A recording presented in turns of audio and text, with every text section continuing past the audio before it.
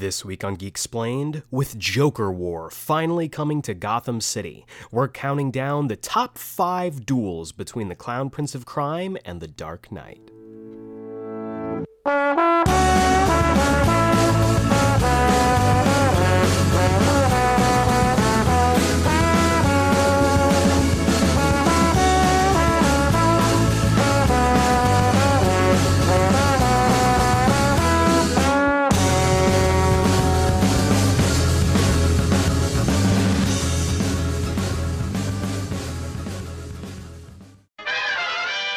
Welcome back to Geek Explained. I'm your host Eric Uzana, and today's episode is all about Joker War, the newest and brightest and at the same time darkest arc to come out of James Tynion IV's run on Batman. It's kicking off this week. It's been teased, it's been talked about, and now with Punchline queued up, the return of Nightwing imminent, we are finally heading into the big finale for James Tynion IV's arc on Batman. Joker War promises to be the final confrontation between Batman and the Joker. Where have we heard that before? So this week I'm talking about all the times that Batman and Joker have gone to war and my top 5, my personal favorite of those confrontations. We also have this week's weekly review where we'll be covering the newest episode of Doom Patrol Season 2 and of course this week's Comics Countdown. But before we get into all of that, let's check in with this week's news.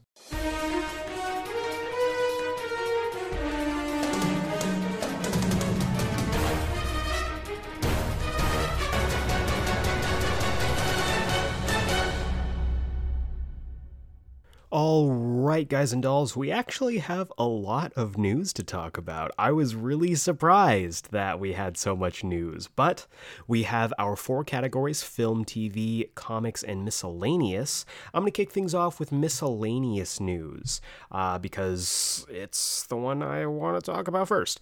So just miscellaneous news for me personally. I picked up Ghost of Tsushima. I'm going to give my first impressions real quick. I love this game. I think it's absolutely gorgeous. It's fun. I've put probably around like 5 to 10 hours in so far, and I am already just in love with this game. The combat's really nice. It does get a little repetitive, but as you start to figure out, your parries and your different stances, it's really inventive, and I really like it. The traversal is so much fun. The world is gorgeous. There's little points of interest all over the place. There's no overmap, which I really like, or what's it called? A little radar. I don't know what it's called, but there's no like guiding thing. You have to pick up on looking at the actual map as well as context clues around you, like little yellow bird or specific landmarks. So I think that's really cool. I've been loving it so far, and I will continue to play it because it is so freaking good. Moving on to comics news. 3, I think, pretty big pieces of news. We have our creative team announced for The Flash following the events of Joshua Williamson's Finish Line, which is going to be his final arc on the Flash book. He is the only person, and I'm pretty sure this is right, he is the only writer from the beginning of Rebirth to still be on his book. I might be wrong, but I feel like that's right, at least for the big books of the Justice League people. And it's interesting. The new creative team is going to be Kevin Shinick writing and Clayton Henry on art. Clayton Henry, if you're not familiar with his art, it's a little bit broader shoulders. He's going to be doing the next arc upcoming in Batman Superman. So if you want a taste of what he's going to be doing, you can check out that book. And you should be checking out that book anyway because it's amazing. Kevin Shinick, I'm not super familiar with. I do know that he's written a few things here and there. He's never really been given like a big book. Mostly the stuff that I've seen him on or that I remember seeing him on were like annuals or one shots. So this is going to be kind of his proving ground to see what he does with with an ongoing series. Big news coming out of the indie comics realm, and that is The Walking Dead, which wrapped up recently, is returning in full color. That's right. If you didn't know, the Walking Dead comics, originally created by Robert Kirkman, were in all black and white. There were little bits of color here and there, mostly fan edits, but the series as a whole was in black and white, and Robert Kirkman basically announced that starting later this year, the entire series is going to be reprinted in color, which I know for a lot of people is really exciting, and for a lot of people is like, no, you're messing with, this classic piece of literature. So I think this is a good chance for people who either like the show or jumped onto the comics later to get some of the early issues now in color. And I think this is awesome for new readers, new fans who will be reading the comics run for the first time. And then finally in comics news, DC made a big announcement that Tom King is getting another maxi series. Tom King maxi series are now starting to become a little bit more commonplace than I would like, but I know that the schedule with coronavirus and all of the delays that it had on all the impacts that it had on the comics industry has kind of forced the hand for a lot of things to shake up their schedule. Strange Adventures is still going. It's still in the early stages, and it has been fantastic so far. But Tom King, along with artist George Fornes, or Jorge Fornes, I mispronounced your name and I apologize, is going to be tackling a character that a lot of people have a lot of opinions about. This is probably the most high-profile character that Tom King is going to be throwing his hat into when it comes to maxi series, with maybe the exception of Green Lantern and Omega Men and possibly Batcat. It's Rorschach. Rorschach from the Watchmen universe is going to be getting a 12-issue maxi series helmed by Tom King and George Fornes. I'm a huge fan of both of those creators. They work really, really well together. I'm not a huge fan of Rorschach. I have gone on record a couple times talking about how Rorschach gets this weird, like cult-like following, and I don't get it. I don't understand it. I think it was pretty clear that Alan Moore made the point that Rorschach is not a good person and not a good dude, but the amount of people who kind of miss that and look at him as like, oh, he's like Batman but better. I'm sure they're excited about this news. This is probably the first maxi series from Tom King that I don't have a whole lot of interest in. I don't know if I'll be picking it up. They're going to need to do something to get me to really get invested in this. But I'm glad Tom King is continuing his work of, making maxi series about sad boys. I've been enjoying them so far, so we'll see exactly what he does with Rorschach. Moving into TV news, we've got some exciting news and some not exciting news. I'm going to start off with the not exciting news, and that is that the Disney Plus Marvel TV shows WandaVision and Falcon and the Winter Soldier are possibly delayed. We don't know this for sure. We don't have exact confirmation, but the Disney Plus rollout for August has been published, and Falcon and the Winter Soldier is not on it, which makes me, speaking of sad boys, a very sad boy. I was really looking forward to Falcon and the Winter Soldier. I knew it was kind of a pie-in-the-sky hope that it would still be released around my birthday, but Falcon and the Winter Soldier does seem to be delayed because they didn't finish filming before the coronavirus laid waste. There's the word, laid waste to the film industry. It's still kind of projected on Disney Plus. If you go on there and you look up, the Falcon and Winter Soldier, the trailer that's on there is now projected for fall 2020. I'm hoping, fingers crossed, that we get it before the end of the year, because that would make this whole year worth it, I think. Maybe not. This year's been pretty bad. But WandaVision has also is rumored to be delayed, even though it I think everything's finished up for that when it comes to filming. On the Disney Plus app, if you look on there, it still says winter of 2020, so probably like December. But a lot of rumors are going around that WandaVision won't be released until spring of next year, which would be unfortunate. So we'll see exactly what happens. Black Widow is still kind of slated for later this year, but who knows at this point. Hopefully we get some more information on that, and hopefully we get solid release dates for these shows. In more positive news, Hawkeye, another Disney Plus show that is in development, has signed some directors. So according to the press release here, and I'm reading this off of CBR.com, Hawkeye has added 3 directors to its roster for the initial season of the show. Amber Finlayson and Katie Elwood will helm a block of episodes. They are collectively known as Bert and Bertie. They're known for directing the 2019 Amazon Prime Video film Troop Zero. I'm not super familiar with their work, but it does seem like they are comedy focused. Joining them is Rhys Thomas. He's known for directing Saturday Night Live, John Mulaney and the Sack Lunch Bunch. So he is very much a comedy writer or comedy director, excuse me, which I like. I like that Jeremy Renner's gonna get to show off his comedy chops. He is a very funny dude, and he can be very funny in the few moments that he's gotten to be very funny with Hawkeye. One of my favorite points with him is still in Age of Ultron during the whole final battle where Quicksilver basically talks shit to him, and he starts just kind of like running to catch up with him because he's just a guy. And he's like, oh yeah, I don't know what happened to him, Last I saw, Ultron was, breaking him over his knee. It's really a shame. And it's just, he's very funny. And I think if he gets to show off his comedy chops, it'll be nothing but good things. Also in TV news, we got some more casting announcements for Invincible. For those of you who don't know, the Robert Kirkman Invincible comic is getting an animated series adaptation, which I still think is really, really exciting.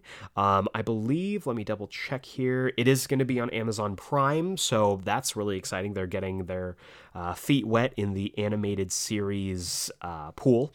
I'm going to look here. It looks like Carrie Payton, King Ezekiel on The Walking Dead, and numerous cartoon and animated series credits, is going to be joining the series as Black Samson, and Zachary Quinto will be joining as Robot.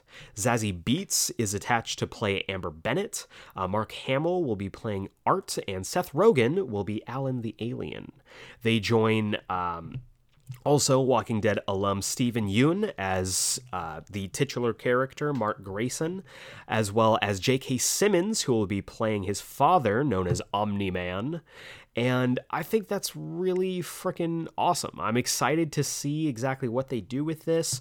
I will profess that I have not fully read Invincible, though I want to get that read. It's a seminal comic book series, especially when you look at the talent involved. Like I said, Robert Kirkman creating the character along with Corey Walker, and then Ryan Ottley joining on and becoming, I think, probably the better known artist on that series. It's a phenomenal book. I've read excerpts of it. I've read solo issues. It's fantastic.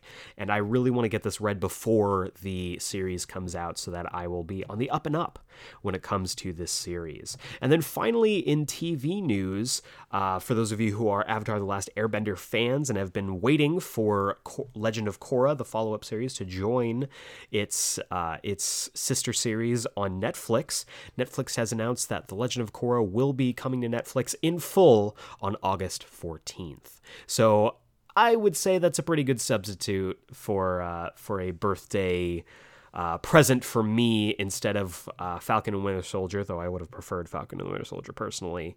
I love The Legend of Korra. I think it's a fantastic show and an absolutely worthy successor to Avatar: The Last Airbender, and I'm excited to rewatch it all over again my birthday weekend. Should be a great time. Moving on finally to film news. Lots of news, like I said, this week. First off, Tom Holland has officially, announced that the Uncharted film has begun production. I, I just, I don't care about this movie. I'm sorry. I'm sorry for those of you who are really excited about it. I just don't think it's going to be a good movie. They've got Tom Holland as a young Nathan Drake. They have Mark Wahlberg as Sully. I don't see it.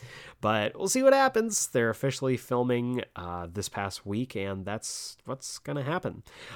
We have some casting news as well for Dwayne The Rock, or Rock the Dwayne Johnson's Black Adam movie, which is still in development. The JSA has been said to be a big part of this, which makes me excited. And we now have proof that the JSA will make an appearance in some form or another, because Adam Smasher, who is a founding member of the JSA, has been cast. Noah Centineo will be playing the smaller yet also larger character in the JSA. I pretty much just know of Noah Centineo from Netflix rom-com stuff, Netflix YA films, so I'm not really familiar with him as an actor. But I mean, he looks the part. He looks the part, so it was only a matter of time until he got cast as a superhero, I'm sure. Adam Smasher's a cool character, and I think he will... he should be really fun for any fight scenes that will involve Black Adam. So looking forward to seeing more casting. Hoping we get some more JSA members that will make me happy personally. In unfortunate news, Tenet, the latest Christopher Nolan film starring John David Washington and Robert Pattinson, has been delayed yet again. It was actually set to come out on my birthday, August 12th, but it has now been indefinitely delayed. They are looking at making an announcement soon on a new release date, but who knows at this point? We'll see. And then we got some big news when it comes to more genre films. Tron 3 might be coming out. I love Tron.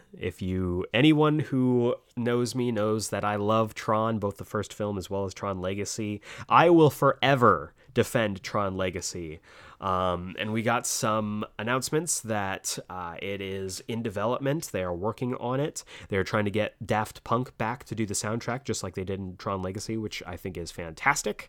And a name keeps floating around as attached, whether he's producing, starring in it, whatever. Jared Leto, which I think is a really strange choice.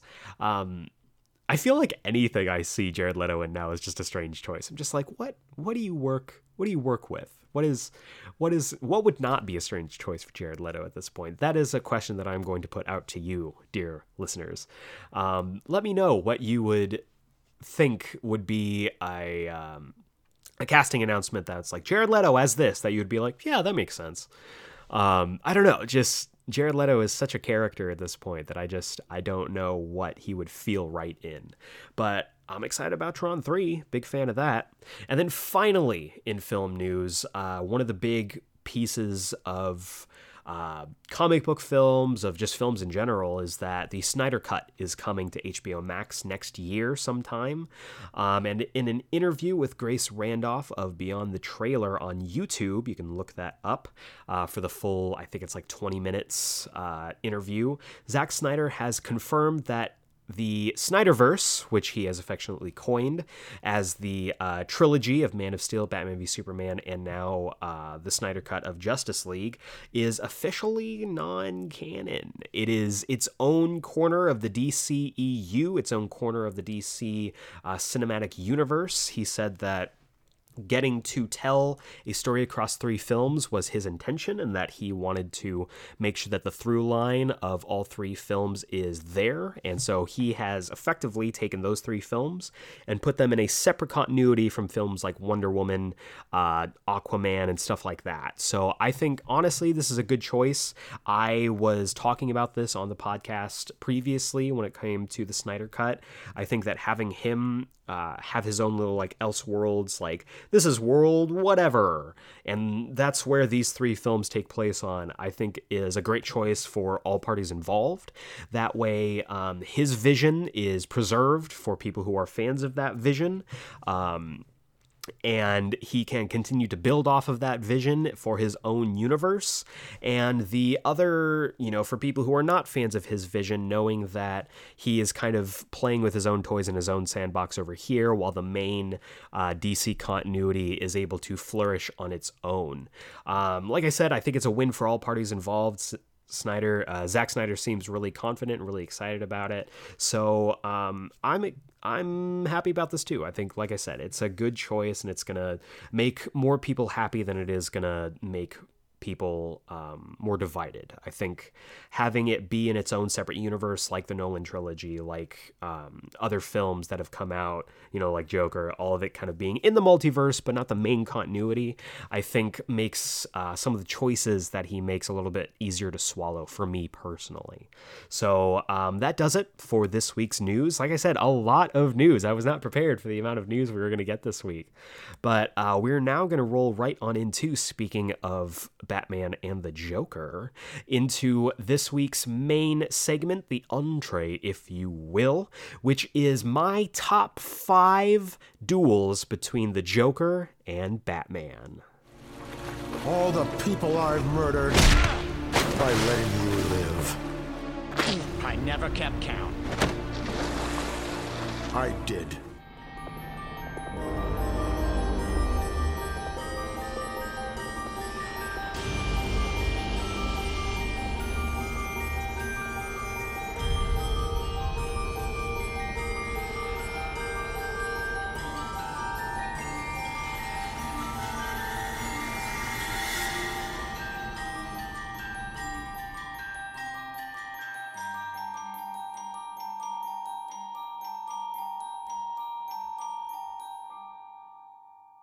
It's a tale as old as time. Boy meets clown, clown meets boy. They has fight, and they do it all over again in the morning. The Joker and Batman have been dueling for decades at this point. Over 80 years at this point, the two men have been going back and forth, all over Gotham City. And this week, in comics with Batman 95, James Tynion IV is promising that Joker War will be the final clash between these two unstoppable forces.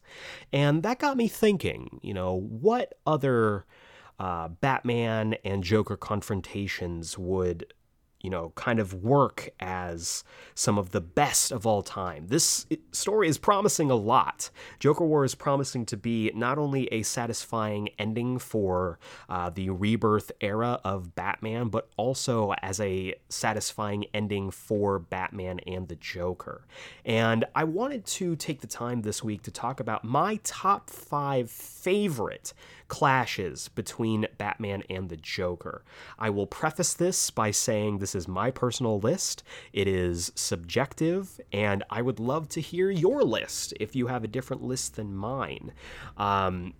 These are specifically, I wanted to limit myself just to the comics, because if we start to get into things like movies, cartoons, half of this is going to be about the animated series.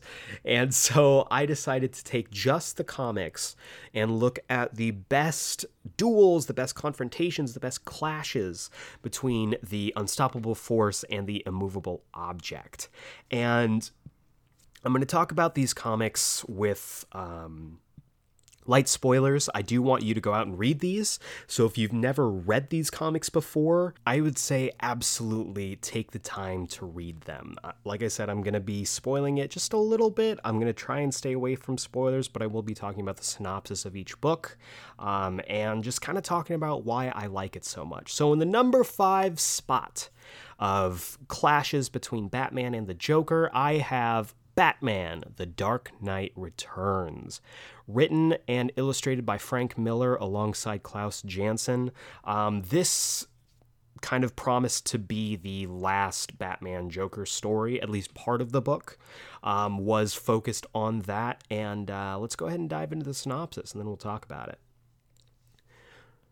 Writer-artist Frank Miller completely reinvents the legend of Batman in this saga of a near-future Gotham City gone to rot, 10 years after the Dark Knight's retirement. Forced to take action, the Dark Knight returns in a blaze of fury, taking on a whole new generation of criminals and matching their level of violence. He is soon joined by a new Robin, a girl named Carrie Kelly, who proves to be just as invaluable as her predecessors. Can Batman and Robin deal with the threat posed by their deadliest enemies, after years of incarceration have turned them into perfect psychopaths?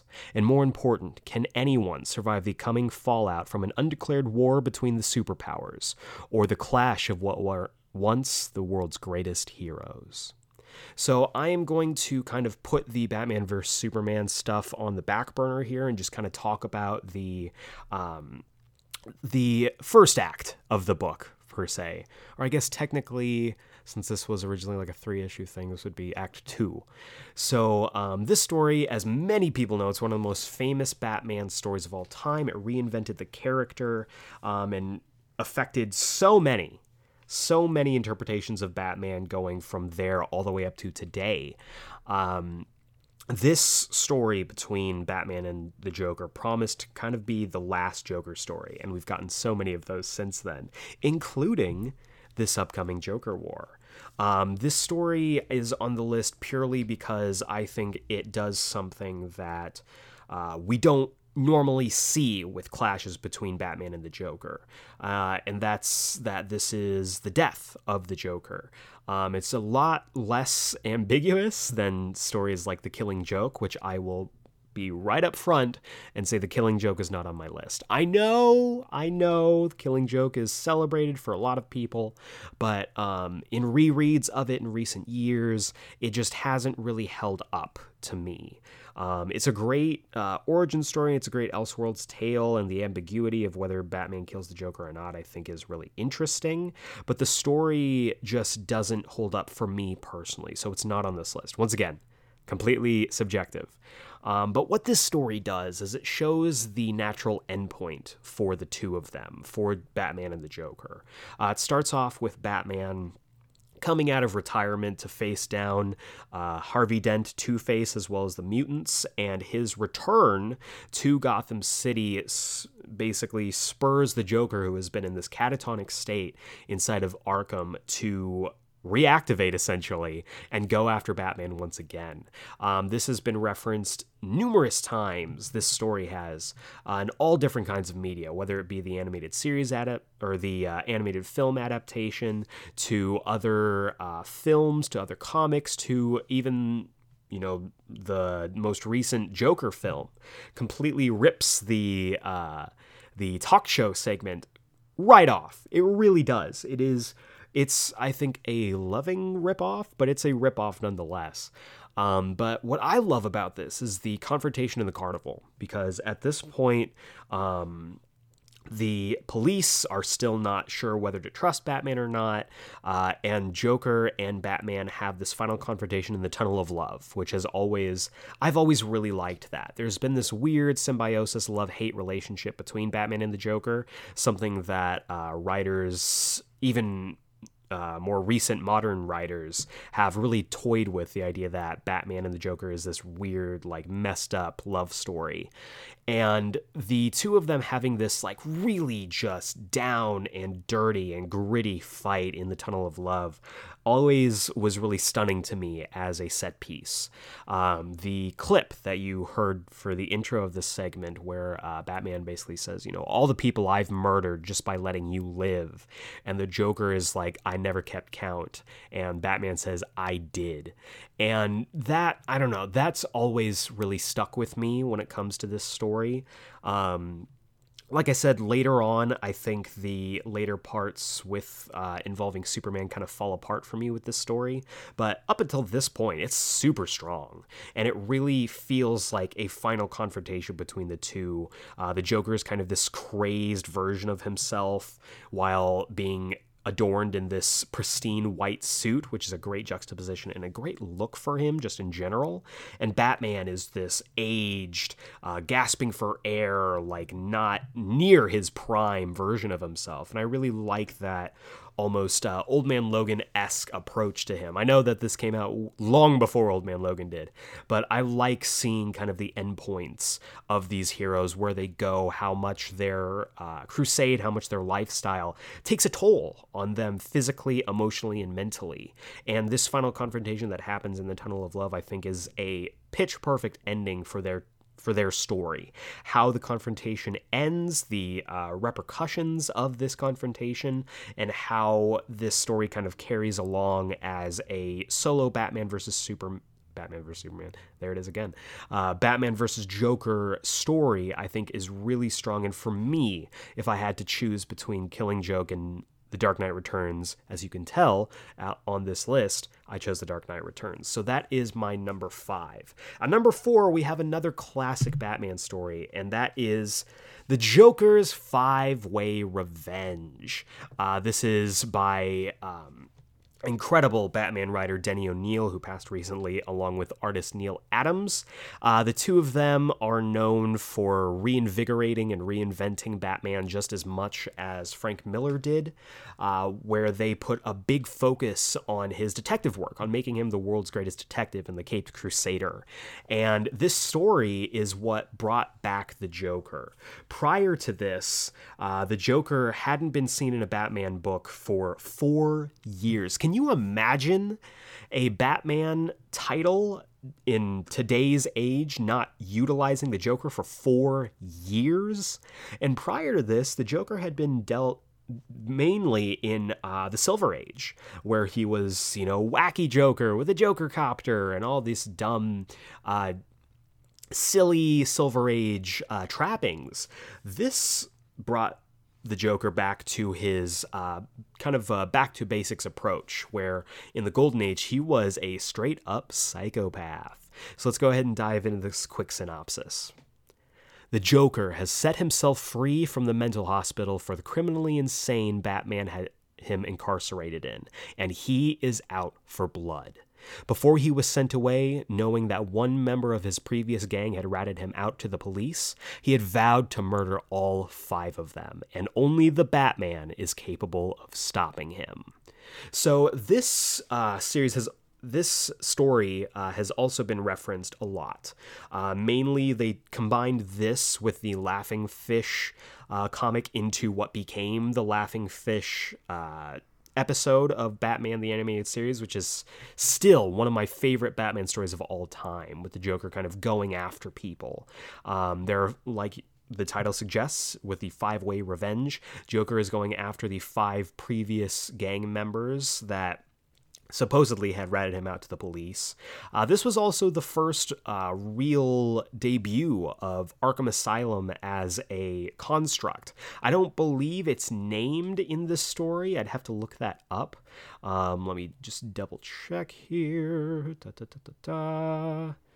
So Arkham Asylum makes its first official appearance as Arkham Hospital in Batman 258, while this story is in issues this is in issue 251.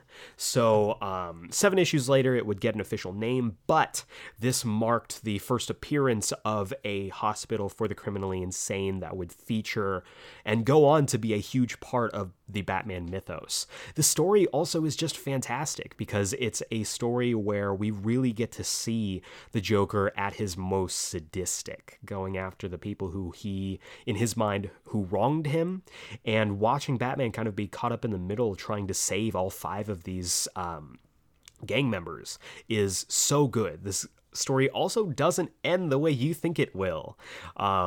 This story has a bunch of twists and turns. At one point, the Joker seemingly wins, and just based on that fact, we don't see a lot of stories where Joker effectively wins over Batman. And I think for that reason, for the fact that this is a story that was a big turning point for Batman and the Joker and their relationship, this absolutely deserves its place on the list. It's just a fantastic story. Even though it came out in 1973, it holds up incredibly well, and I wouldn't mind seeing this adapted more often. Like I said, the biggest adaptation for this has been in the Batman the Animated Series, which again just kind of blended this with the Laughing Fish or Joker Fish, whatever.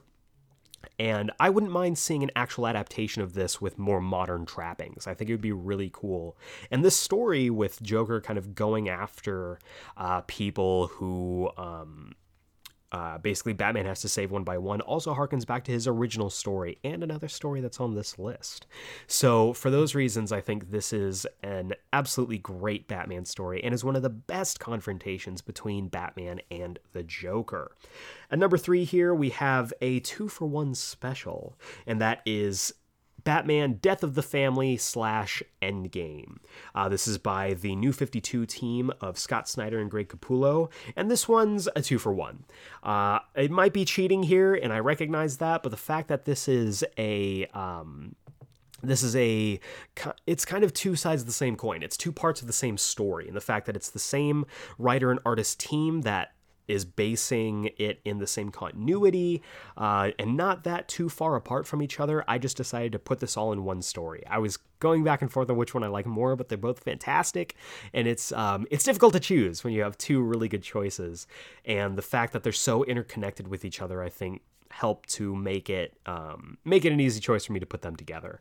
So I'll go ahead and do the synopses for both of them right here. For first, Batman Death of the Family. 1 year ago, the Joker limped off the streets of Gotham, mutilated and scarred, when someone had taken the pale white skin right off his face. But now, the Dark Knight's greatest foe has returned, but for once, Batman doesn't seem to be his target.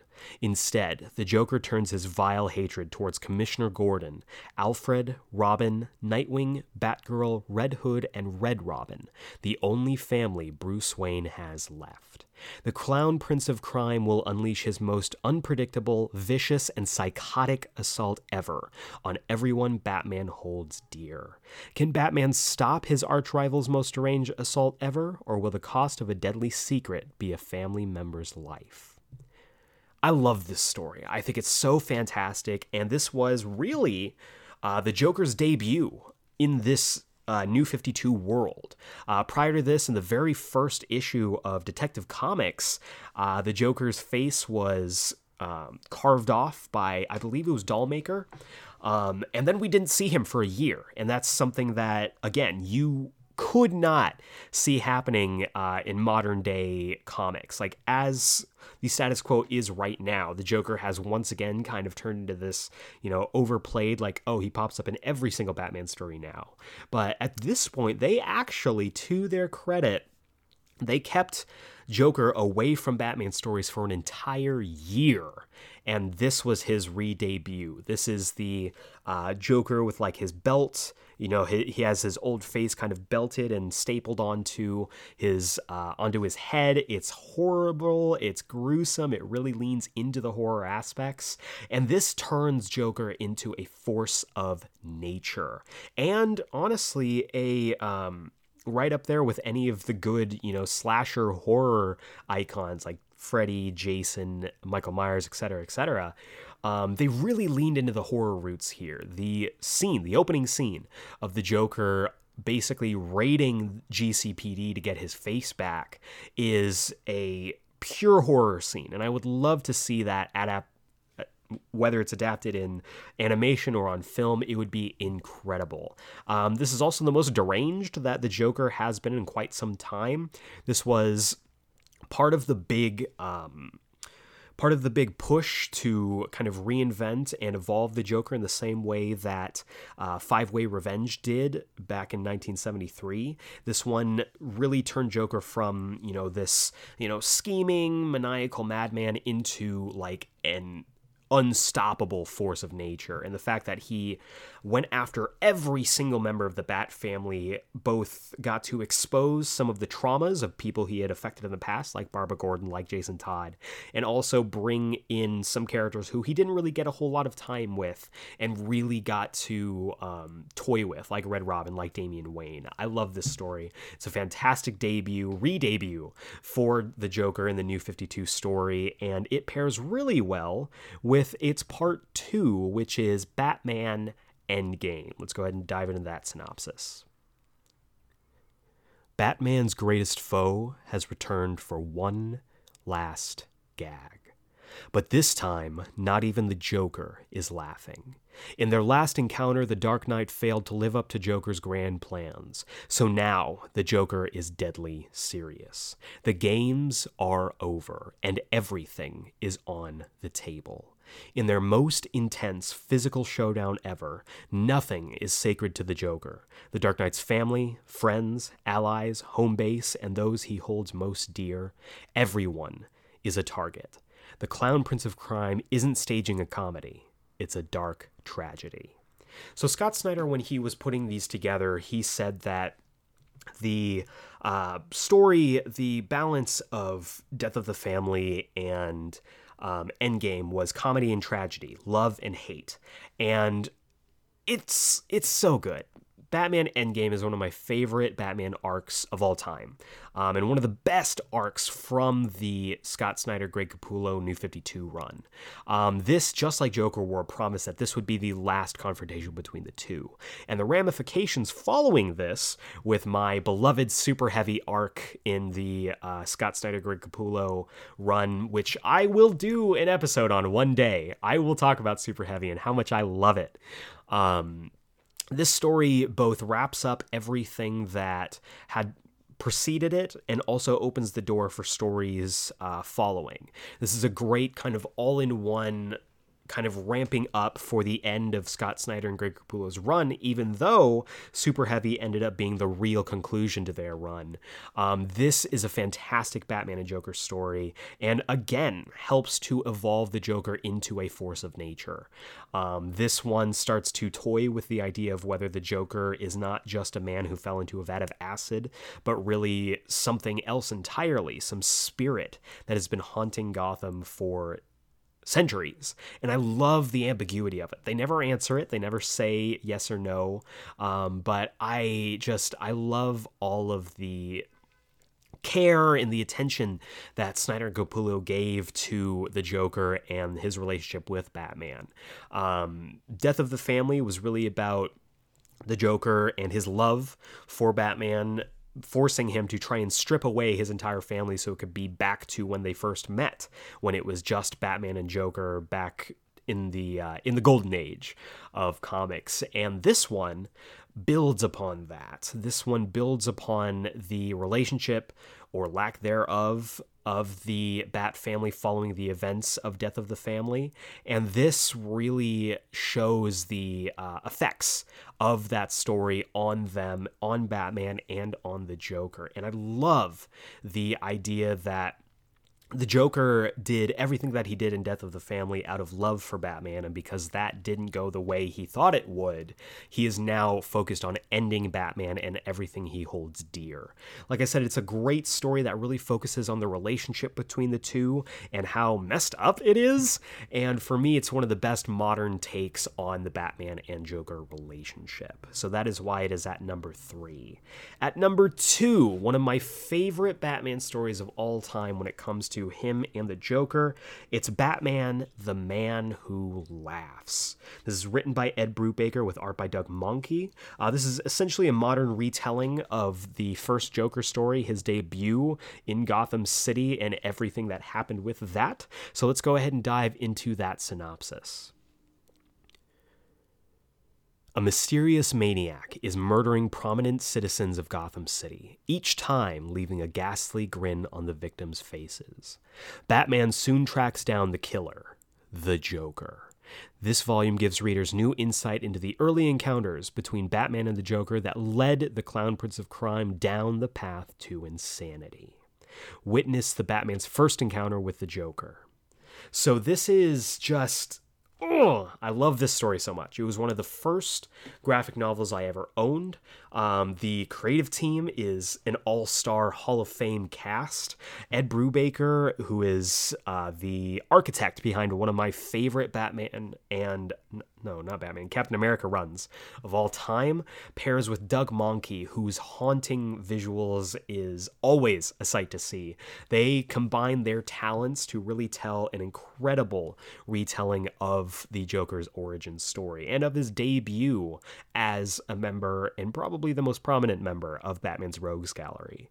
Ed Brubaker is famous for his crime and political thriller style writing, and he uses that to great effect here, really turning this into a crime thriller and less of a comic booky story. There are definitely aspects of it, of course, Batman and Joker, but if you read Batman Year One by Frank Miller and David Mazzucchelli and then made this your second read, it matches up so well that you would be forgiven for thinking this isn't a part 1 and part 2 situation. And that's honestly how I read the book. I just finished reading Year One for the first time, and I was looking for a next step. The book famously does end with Batman essentially, convening with Commissioner Gordon about this new psychopath with a penchant for leaving Joker cards. So this really is a great companion piece to that. This is Batman and his world evolving, showing him go from someone who is used to dealing with muggers and mobsters and jumping into this brand new world of clown-faced madmen. And for me, the horror aspect of Doug Mahnke's art has always been a big selling point for me. Doug Mahnke has made some of the most gruesome and haunting Batman art that I have ever seen, and I love it so much. And it's utilized so well here. The cover in itself, the Batman Man Who Laughs cover, is haunting. The rictus grin that is on the Joker's face, some of the art that is in here it will sit with you for a little while, because it is just...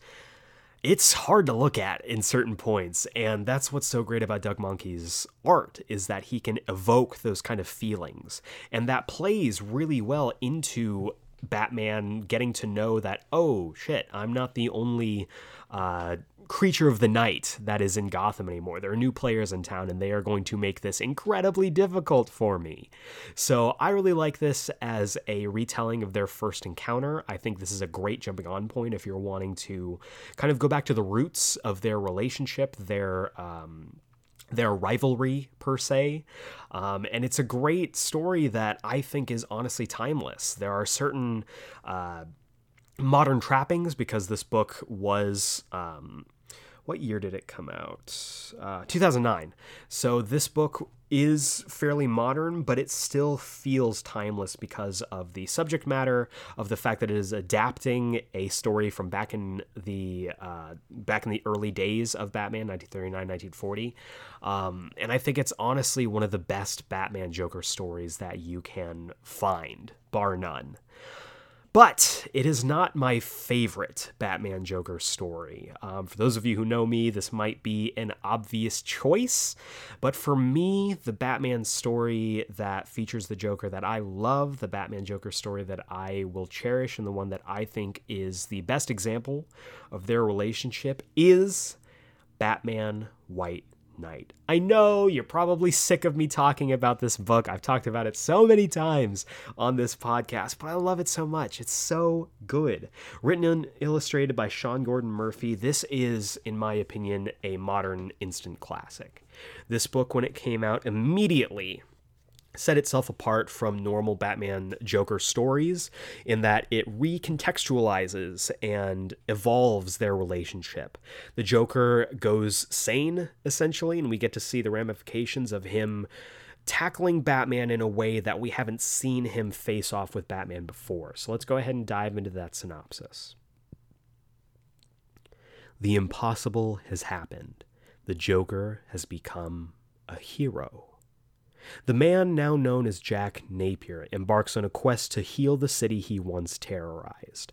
After reconciling with his long-suffering partner, Harley Quinn, he sets in motion a carefully plotted campaign to discredit the one person whom he views as Gotham City's true enemy, Batman. His crusade exposes a decades-long history of corruption within the Gotham City Police Department and transforms Napier into a city councilman and civic hero. But when the sins of his past return to threaten everything that he has accomplished, the distinctions between savior and destroyer begin to break down for both the Joker and Batman alike, and with them, any hope for Gotham's future. I love this story. I love it so much. I've talked about it. I did a full episode on it. You can check it out. It was part of our Joketober series from last year. And this story is so freaking good. First of all, it is part of the Black Label line, the Retroactively, which means it is set in its own continuity. And they are building a whole Murphyverse for Batman now, just based on how successful this book was. Like I said before, it does a great job at recontextualizing the relationship between Batman and Joker, and almost flips it on his head, making Joker the hero of the story and showing Batman to be a public menace and someone who has perpetuated all of the horrible corruption and poverty and class lines that have permeated Gotham City. This puts a big focus on social inequality. This puts a big focus on the fact that, Batman does most of his fighting in poor neighborhoods, and all of the politics and a lot of complicated issues that we are looking at today in our society. We live in a society. That joke has been run into the ground so many times, but I really think that this book does a great job re-examining the relationship of Batman and the Joker, how the two of them are almost symbiotic. They need each other to survive because, when the Joker goes away and becomes someone who is actually trying to help Gotham, Batman essentially becomes public enemy number one. And we get to see the relationship between them, the relationship between Harley Quinn and the Joker, which is one of my favorite explanations for the change between the classic Harley Quinn and the more modern, I can't think of a better word, sexpot Harley Quinn, and the delineation between those two identities, I think is one of the greatest tricks, the greatest examples of sleight of hand that this book does that really helps build out the world. The art is stunning. It pulls together pieces from every single piece of Batman literature, adaptation, everything. The Tumblr shows up alongside the Batman the Animated Series Batmobile. Nightwing is clearly based off of the animated series version, but we see all of these new and classic elements of Batman, his mythos, his relationship with the Joker, given a fresh coat of paint and merged into this incredible world that Sean Gordon Murphy has built up. I've been very clear how much I love this story, how much it's one of my favorite Batman stories of all time. And with every reread, I just love it more, and I find new things to love about the book.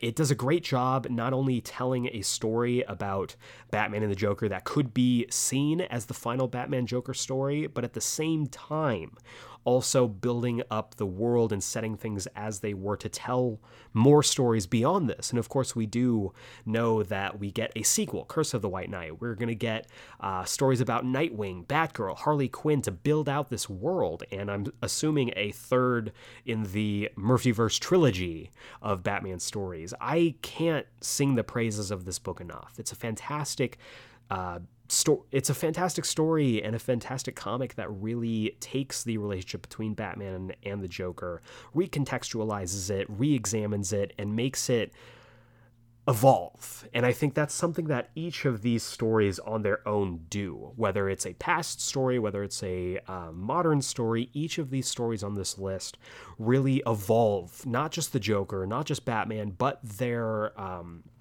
confrontations, their relationship as a whole. Whether it's Dark Knight Returns and it being able to tell one last Batman Joker story and showing the effects that decades of violence and battling has shown on the both of them, whether it's the five-way revenge, Joker's five-way revenge, which brings the Joker back to his roots and shows the Batman that he's not just a clown prince of crime, he is a murderous psychopath. Whether it's the complete, I think, evolution of the Joker in Death of the Family / Endgame, where they turned him not just from a clown-faced mobster, but into a force of nature that seems to be unkillable, regardless of how much you try to lock him up. Whether it's harkening back to the origins, to the debut of the character in Batman the Man Who Laughs, taking this character and introducing him to Batman for the first time to retell that story and give new context to the two of them meeting for the first time and how their worlds would never be the same after that. Or whether it's Batman White Knight that really takes the relationship between what is a hero, what is a villain, between the two, flips it on its head and puts them in situations that they would never experience if not for each other. The story between Batman and the Joker, their battles across decades, across 80 years of stories. You know, I know we've been talking about the comics, but Heath Ledger's Joker does really kind of say that he's like, you know, I think you and me are going to be doing this forever. And nothing could ever argue with that, because they have been doing this battle for forever. And if we keep getting stories like this, keep getting stories like Dark Knight Returns, like Five-Way Revenge, like Death of the Family and Endgame, like Man Who Laughs, and like White Knight, alongside the brand new story of Joker War, which makes its debut this week. Go pick it up, Batman number 95. They truly will be doing this forever.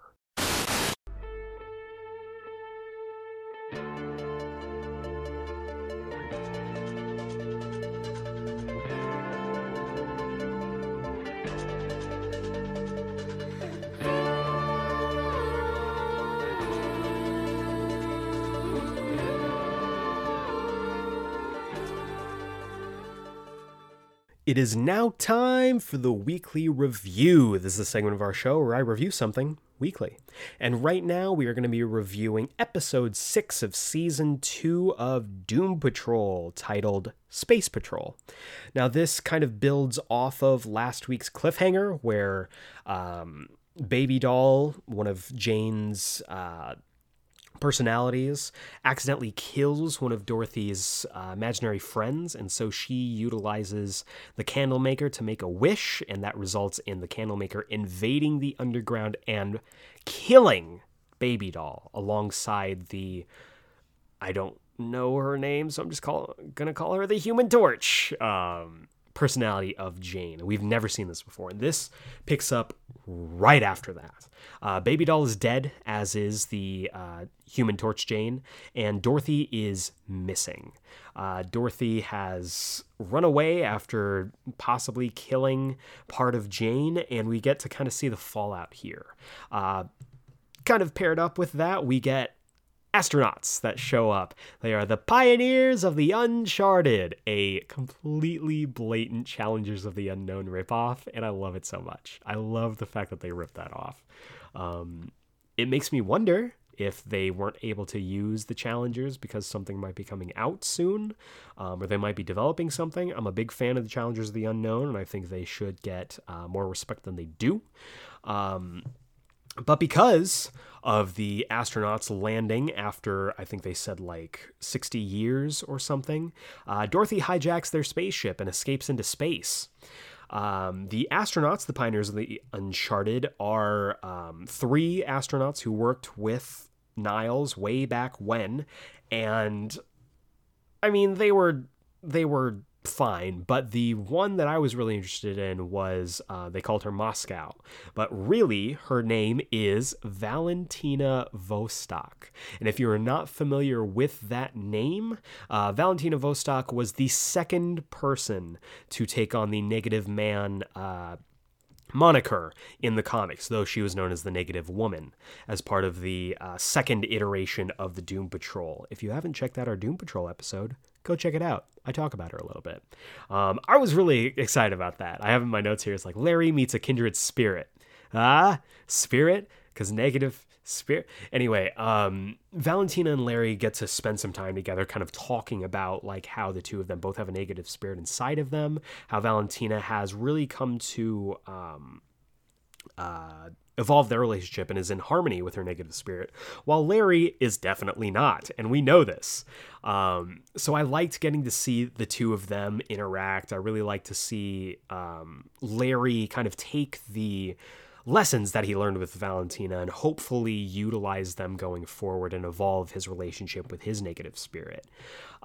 Meanwhile, Vic and Ronnie research her past and find out that some of her prosthetics, some of her technology that she was using when she was part of the military was developed in conjunction with Star Labs and Niles Calder. So something's going on. They are producing weapons, and I'm really liking this route for the two of them. I'm really liking that Vic and Ronnie are learning more about each other's past. I like that we are starting to get more Silas. I'm always down for more Silas. And I really like that they're recontextualizing Vic and giving him an arc, because it would be so easy to be like, oh, he learned his lesson last season and he's going to be the most well-adjusted. So I like that he's questioning while also starting to kind of find out what his identity is and where he goes forward from this. Meanwhile, Rita finally gets to start rehearsals for her play, and I love this play because initially Rita thinks that it is Our Town, the classic play that has been done to death for decades at this point. But it is not the classic Our Town. It is Our Town, a write-up of the Cloverton incident from the first episode, showing when they tried to take a field trip and it went horribly wrong. I absolutely love this. I love that Rita did not know and that she had to basically sit with this this girl who is playing essentially her. And it's all very Laramie Project style of people having firsthand accounts of what happened. It's fantastic. It's really fun. I hope we get more of this as a theater actor who has seen different productions of the Laramie Project and has had friends who have done productions of Laramie Project. I think it would be really cool to see this kind of evolve. Rita's already talking to one of her castmates about developing the character and making it a little bit more human. So I can't wait to see where they go with this. And I'm really just, the theater nerd in me is really excited about it. Meanwhile, inside of the underground, they hold a funeral for Baby Doll and the Human Torch. I know that's not what it is. I can't remember the name of it at this time. Jane goes and visits Kay, the original personality, the little girl who they are all basically were developed to protect, and decides that she is going to stop the funeral from happening. They're basically going to toss Baby Doll and the Human Torch into the well where first primary Miranda threw herself into. But when Jane tries to stop the funeral from happening, Miranda returns from inside the well. And not only that, she basically advises everyone, like, you're throwing them in the well, so they do. They throw Baby Doll and the Human Torch into the well. And then she takes control as primary once again. So I'm interested to see what they do with her. All we've gotten is flashbacks with Jane being controlled by Miranda, or I guess controlled isn't the word, but operated, I guess, by Miranda. And so we're going to get to see now Miranda be primary and see how that affects her relationship, Jane's relationship with everyone else on the Doom Patrol. Most of this episode was dedicated to Cliff and Niles looking for Dorothy. And in this episode, Cliff had my heart. He really did. He was my totem in this episode. Specifically, he says a line to Niles when Niles is like, Cliff is the one that finds Jane with her face, covered in wax. And he's just like, Jane's dying. Like, I don't know what's happening. And Niles is like, we have to find Dorothy. We have to find Dorothy. And Cliff goes, no one gives a shit about Dorothy. And I'm like, yeah, Cliff. Yeah. I am definitely on Team Jane. And he even says it. He's like, fuck Team Dorothy. I'm Team Jane. I love that. I love that. Cliff over the course of this whole series is both a scumbag and just a huge teddy bear, and I love it. But ultimately, the two of them do head off into space to find Dorothy, and there is this really touching moment where Cliff, sits with Dorothy and kind of talks her back into coming home. Again, it's evolving Cliff into this character that it's showing that he can be a really good father when he wants to be. He's shown that with Jane. Now he's shown that with Dorothy. And it's just he's getting in the way of himself, which is, we could say that about any character on this show. But I really liked the scene between him and Dorothy, even though Dorothy's kind of on my shit list right now for what she did to Jane. Ultimately, though, when Cliff does bring Dorothy back into the ship, Niles says they're not going home, and he seemingly launches Cliff into space.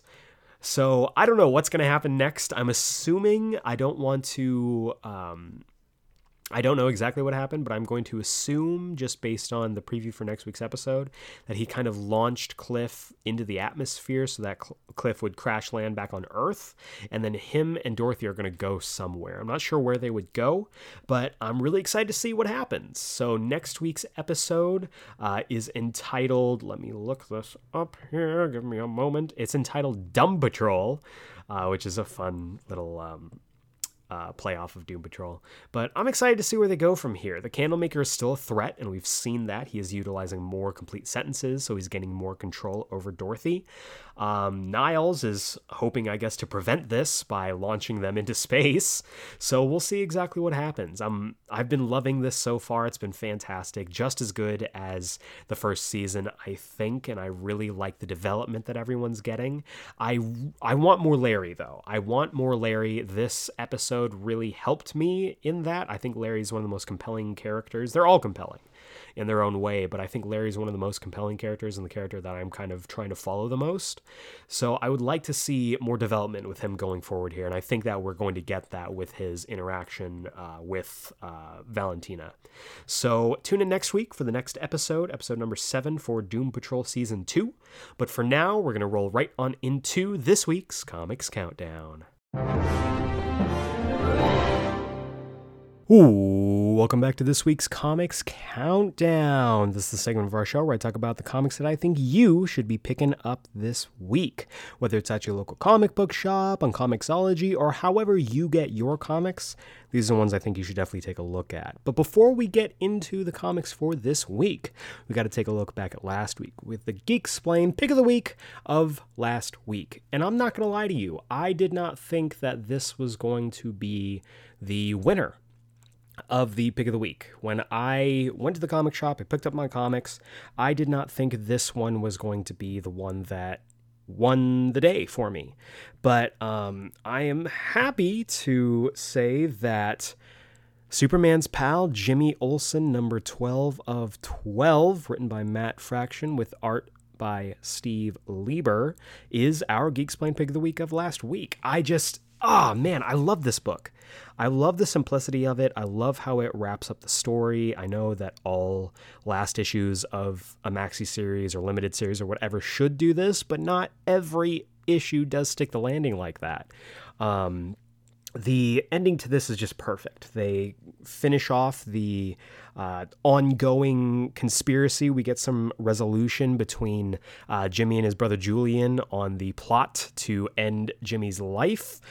We get some resolution with him and Lex Luthor even, and the interesting revelation that I think they would be remiss if they don't include it in future Superman stories. The final page of this is it's gorgeous. And it's the final scene of this story and the final scene of the series as a whole is so perfect and so quintessential. It works so well as a story about the things that happen on the ground level while these world-ending adventures are going on to characters like Jimmy Olsen, like Lois Lane, etc., etc. It's just a great slice of life story, and I can't wait to read this all back together to see exactly how the story fits together and how it reads. It's just a fantastic book, and when they do end up collecting it, this is something you definitely need to pick up. But that's last week. Let's talk about this week. We got 3 books this week, just 3, but 3 big books this week. So let's talk about them. First up, from the Marvel side, we have X-Men Fantastic Four, number 4 of 4. Remember this book?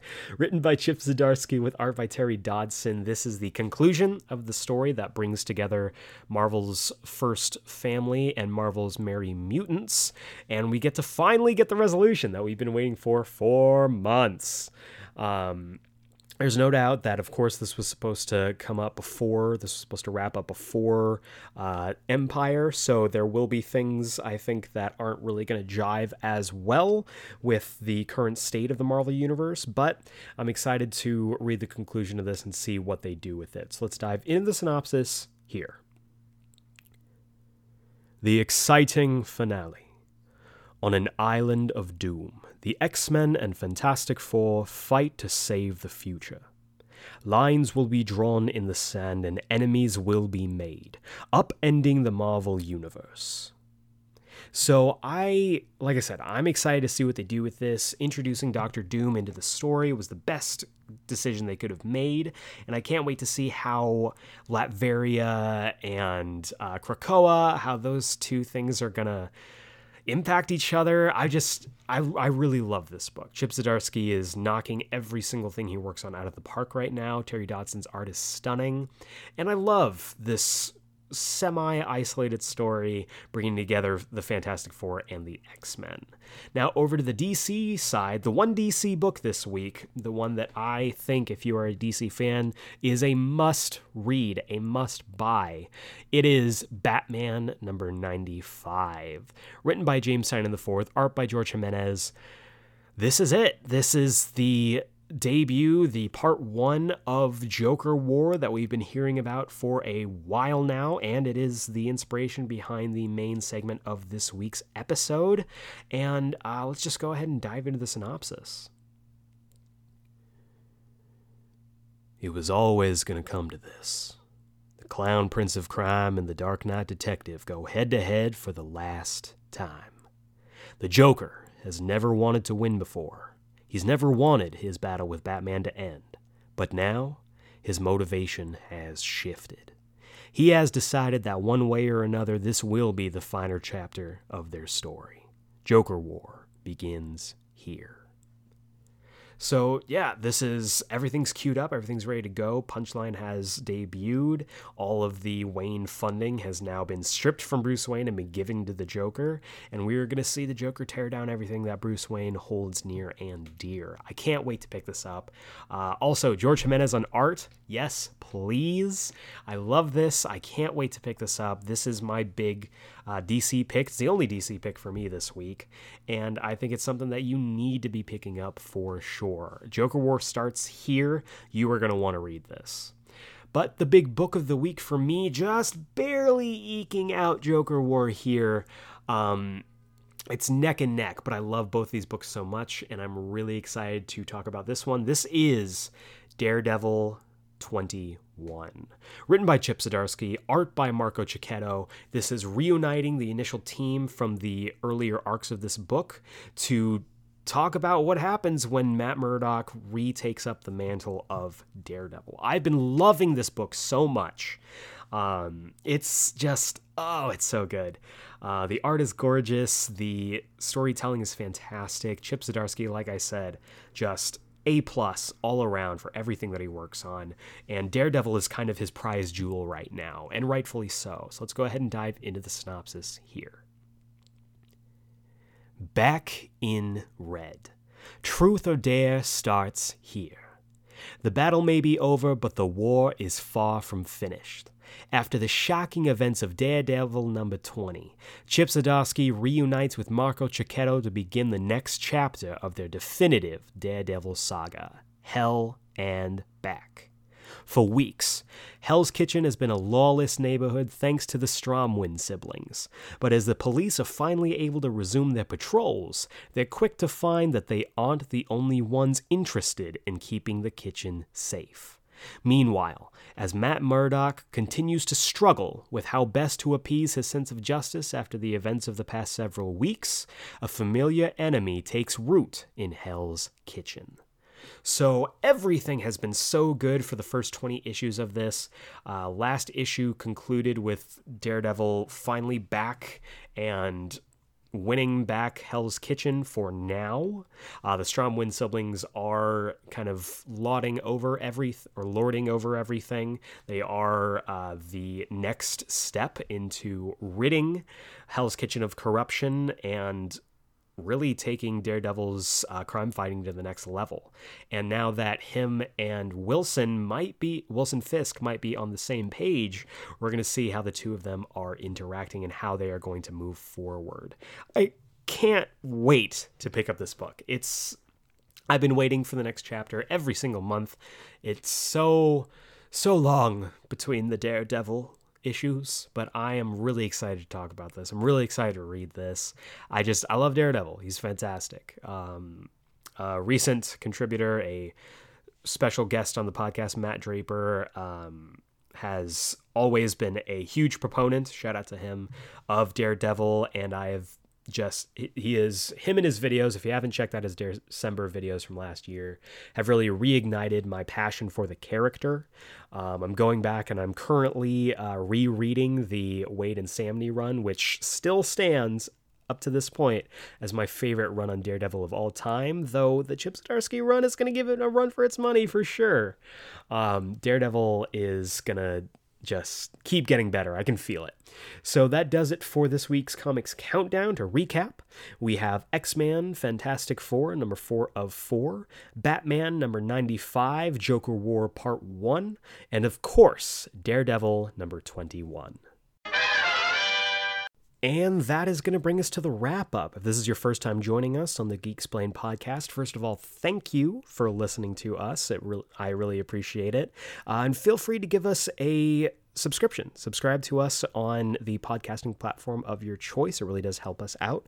And it also helps us out if you give us a rating and review. Specifically, if you give us a 5-star review on iTunes, on Apple Podcasts, whatever you want to call it, I will read out your review live on the podcast. I've read out our 2 reviews so far from both Seafire ND and Josh from Panels to Pixels. Shout out to both of them, and big thanks to both of them for giving me the stellar reviews. I would love to read more, so feel free to do that. Also, if you would like to have any questions answered, if you have any questions for me, any recommendations for anything, if you would like your question read out on the podcast as part of our Geeksplained mailbag, feel free to email any questions or really just anything at all when it comes to conversations about comics. I love talking about comics. That's why I made this podcast.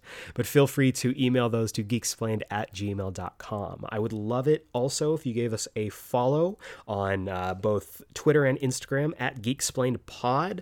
And honestly, the reviews really just help us out. They get us up there in the charts on these podcasting platforms, helps us with our visibility to new listeners, and gets us into the orbit of listeners just like you.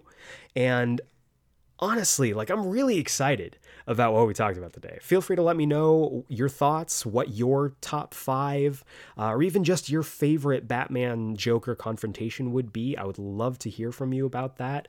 They've had so many battles over the years, and it was really difficult to narrow it down to the top 5. I left out really popular choices like Killing Joke, like Brian Azzarello's Joker, stuff like that. Batman Damned, I guess, technically kind of also falls into that. But these 5 are some of my favorite stories. I'm sure you're tired of me talking about how much I love Batman White Knight, but I couldn't help it. I love that story so much, and I think it's a great deconstruction of the Batman and Joker relationship. So also, I want to know what you think about Joker War whenever you decide to pick it up. If you decide to pick it up this week, let me know. I love having conversations with you guys about comics that are coming out. It's highlight of my week when I get an email or a notification, a DM, whatever, talking about stuff that we covered on the podcast. So tune in next week. We're going to be finishing up July, man, July is almost over. Next week is the 29th, so that'll be our final episode for July. So tune in next week for another brand new episode of the Geek Explained podcast. Same geek time, same geek channel.